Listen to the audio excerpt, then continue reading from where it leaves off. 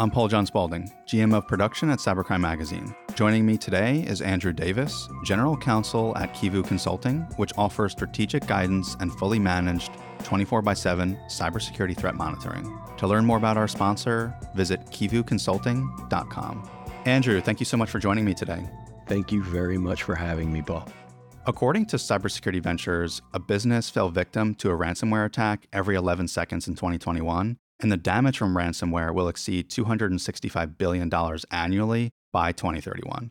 Andrew, I want us to start high level today because we are talking about ransomware and some of its implications. What do you feel about these stats? Is this what you're seeing? Is this accurate? What's going on with you and with Kivu? So I would say the stats, they're probably accurate. I obviously haven't done all that research myself, but what I will say in a lot of conversations with clients that we wind up having, it's not a matter of if so much as a matter of when.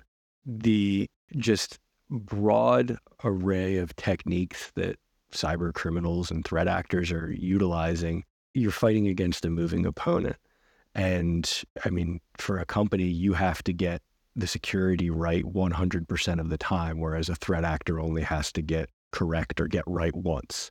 I will say, been a very busy year in 2023. We've definitely seen an uptick, specifically in the ransomware space. And I would say that stat or that piece doesn't surprise me at all.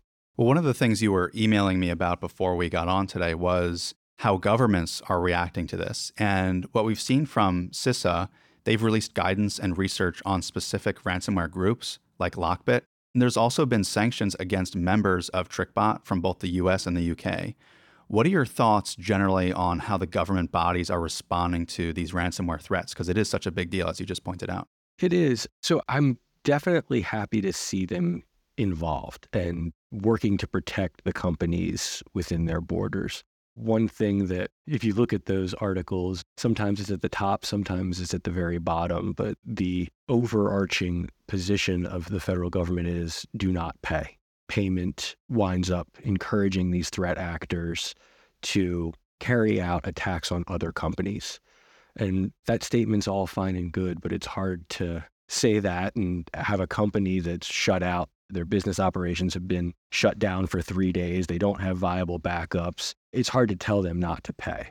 But these sanctions, first off, in terms of the TrickBot sanctions, that's the first time we've seen the US and UK together sanction an entity or specific individuals. And if you look at who they actually sanctioned and put on their lists, it kind of shows you how these threat actors operate.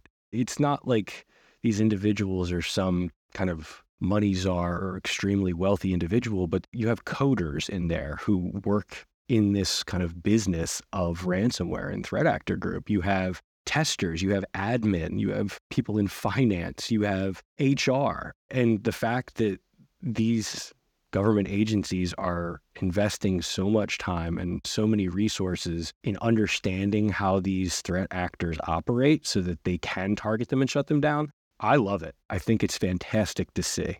Well, you bring up the age-old question of to pay or not to pay. And there are two incidents that come to mind that are very recent to us talking here today.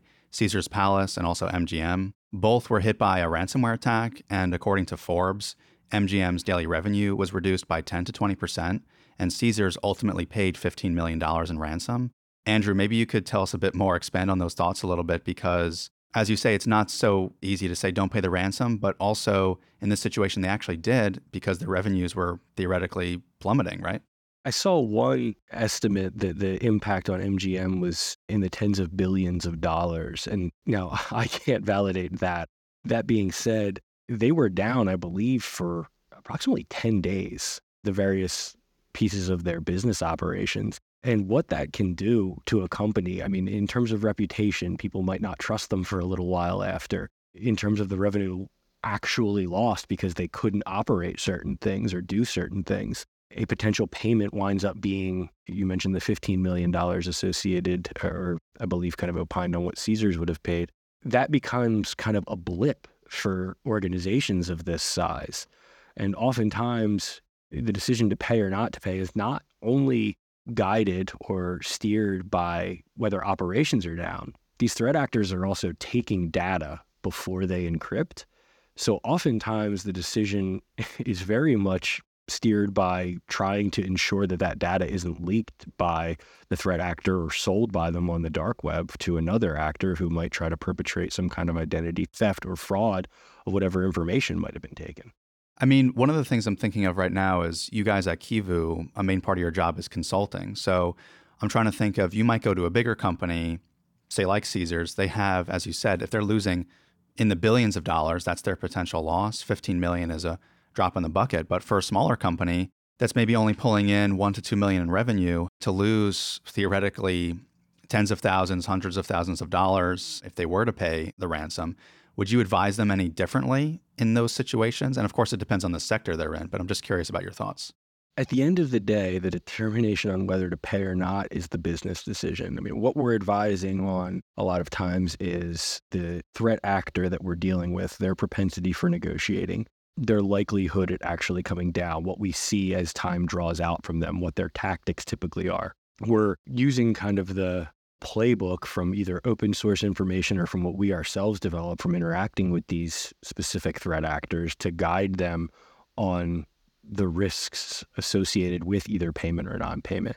The informed decision is often really a business decision that the C-suite at the company are deciding whether or not the harm to reputation, whether they can rebuild, things like that are actually outweighed by payment or non-payment. We're not necessarily normally saying absolutely pay or don't pay. We're just trying to give them as much information so that they can make the informed decision. One of the interesting things, and I'm sorry, because I am kind of continuing on this though, with Lockbit specifically, very recently, actually, this past week, and I don't think it's something that we, in advance of this, were able to go over, they have apparently recently put out to all of their affiliates. So they operate as a ransomware as a service model. So it's a subscription base, basically. But this kind of repository, as I'll call it, of malware, VX Underground recently reported a poll that Lockbit released to its affiliates geared towards trying to add uniformity to their negotiations and potentially taking away some of the ability of clients to negotiate or go down. And they offered kind of a poll of 5 different options to their affiliates to see how they could more standardize the negotiations that all fall under that giant Lockbit name. It's almost like maybe some kind of guidance a customer service representative would have at a larger company who's actually troubleshooting and working with clients, except we're dealing with obviously bad actors on the other side of the table, right? Exactly. So even at Kivu, we've seen this year demands from Lockbit specifically, like initial demands that range from $90,000 to $15 million. That's a wide discrepancy, wide gap. And I guess the leaders, so to speak, at Lockbit have been looking at it and kind of trying to decide, okay, well, should we allow our affiliates to authorize significant discounts from the initial demands? Should we try to make it more standard? If you go into the network and you locate an insurance policy, you can't accept anything lower than 50% of the insurance coverage for a cyber attack. Right. It's just something that it's odd to think that these criminal enterprises would operate like a business and try to add uniformity to their criminal acts, but that's exactly what we're seeing them do. So when we find things like this out there, that even further kind of alters how we're speaking with our clients and what they're advising them, because I mean, the threat actors are even kind of changing the game on how we may be able to negotiate or communicate to get something reduced that the company finds palatable to pay. We'll be right back after a quick word from our sponsor. By the end of this commercial, multiple organizations across the world will be hacked by cybercriminals. Arm yourself with Kivu's cast of cyber crusaders and advanced cyber weapons. Reduce today's cyber risk with our full suite of cybersecurity services. From strategic guidance to fully managed 24/7 cybersecurity threat monitoring and hunting. And rest assured, Kivu's 24/7 incident response team based in the US and UK moves fast to contain threats, reduce damage, and restore business operations. Since 2009, Kivu fights cybercrime and protects humanity. Go to kivuconsulting.com to learn more. That's KIVU consulting.com. And now, back to the podcast. Well, one thing I did want to bring up here is, and I figured being GC at Kivu, this would be something you'd have a unique perspective on, but I'm talking about cyber insurance. And according to Cybersecurity Ventures, cyber insurance pricing increased by 11% on average during the first quarter of 2023. That's just for the US. And between 2017 and 2021, the majority of claims made were in relation to ransomware and business email compromise. Andrew, what are your conversations with clients like around cyber insurance, or do you have any thoughts on this space in general? I will say that the majority of clients that we are seeing have cyber insurance. So Kivu as a company has a lot of relationships, somewhere in the mid-50s, I believe, with the various insurance companies that have kind of vetted our organization and put us on panel as an approved vendor to help their insureds. We do still see a lot of businesses without cyber insurance, but the vast majority of our clients have it or are in the process of obtaining it.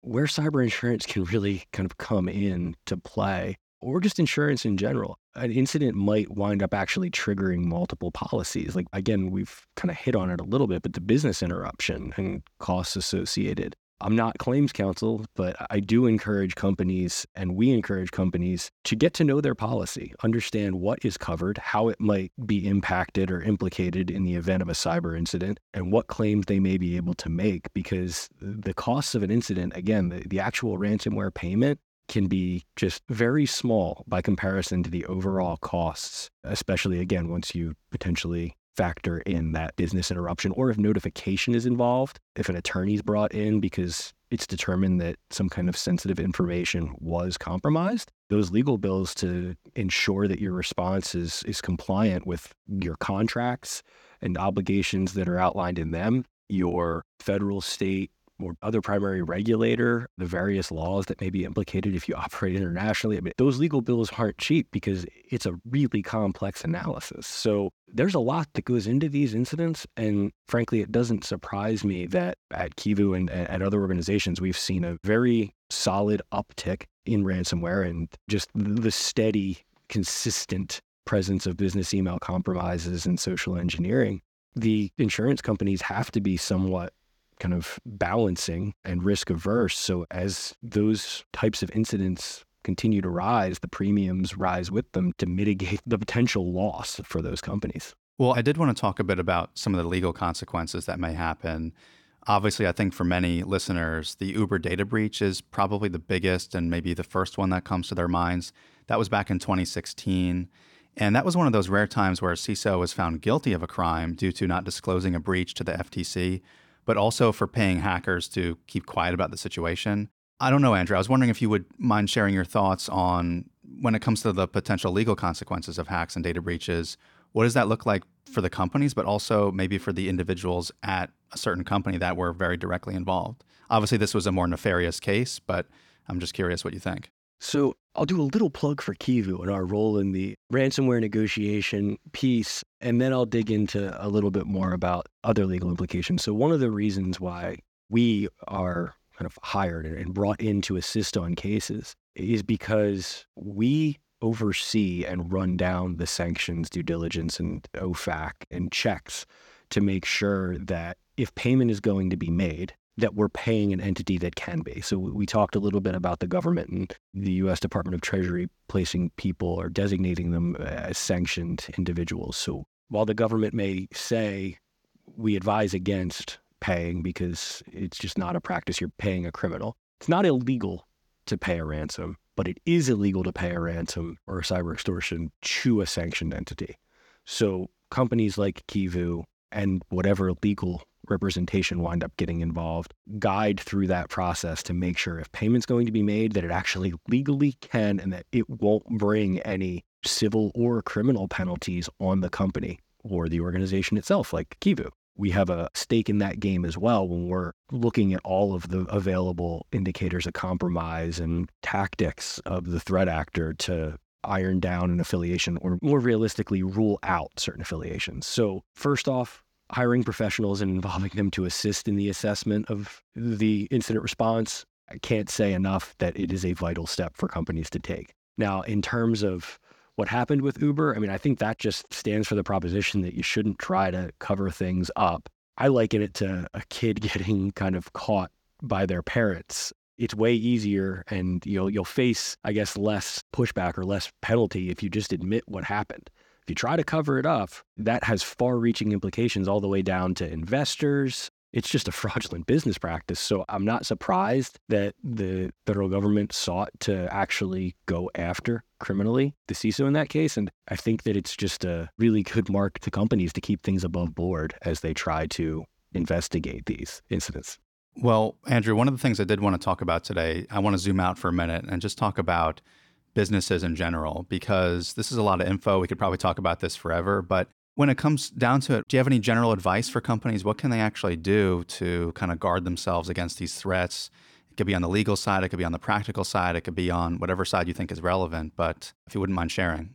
Just to circle back on one thing we talked about is cyber insurance. I don't honestly know what the number is. One of the last times I checked, it was still below 50% of the quote unquote middle market of businesses carry cyber insurance at this point. And that's a dice roll from my perspective. I mean, that's kind of gambling because of what these incidents can wind up entailing in terms of costs. I will say that pretty much in all circumstances, the preventative measures you can take are going to be far less of a cost than actually getting hit with an incident. So other things, I mean, some of them are very simple. I mean, patch and update your systems and software as quickly as possible. I mean, mitigate those vulnerabilities and invest in your InfoSec team to be able to do that. An EDR or MDR solution. So get endpoint monitoring out in your environment to A, know what's connected, and B, make sure that it's secure. And if something is detected malicious going on in your environment, you have the ability to shut it down. And that can be done either internally or, again, managed detection and response teams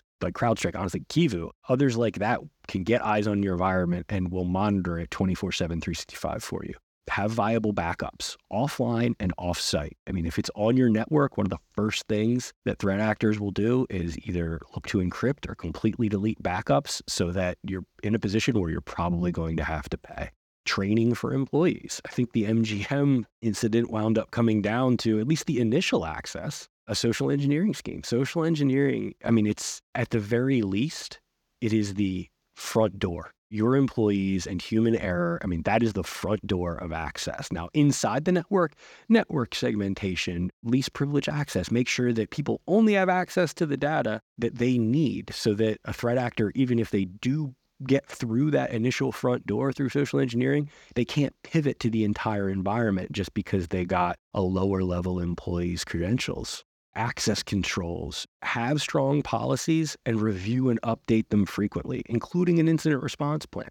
And this last one that I'm going to say with regard to an incident response plan, test it and keep a hard copy of it offline. Because if you get hit with an incident, and I've actually encountered this before where a company was hit with a ransomware. We asked them who could authorize payment, and they didn't know. Like it was the CFO, CEO, COO. They didn't know because it was in their incident response plan, which was on a system that was encrypted and they didn't have access to it, and nobody offhand knew who could authorize. So a lot of these are development, training, things like that. That's a fantastic first step, but then investing the time, resources, et cetera, to your technology. Andrew, I really appreciate you coming on and sharing your thoughts here. I really appreciate being afforded the opportunity to do so. It was really nice talking with you. Kivu is out here to help people stay cyber safe. And the more times that we're able to share information, that's really our goal. We like to talk to people or talk to people before an incident so that we're helping to kind of prevent or mitigate against it. The calls when it's to respond to an incident, we're here to do that. We're here to guide companies through it. But the calls and the discussions on the proactive side are much more pleasant, as you can probably imagine. Absolutely. Andrew, thank you so much again. Thank you. I'm Paul John Spaulding, GM of Production at Cybercrime Magazine. Joining me today was Andrew Davis, General Counsel at Kivu Consulting, which offers strategic guidance and fully managed 24/7 cybersecurity threat monitoring. To learn more about our sponsor, visit kivuconsulting.com. To follow all of our media, go to cybercrimemagazine.com.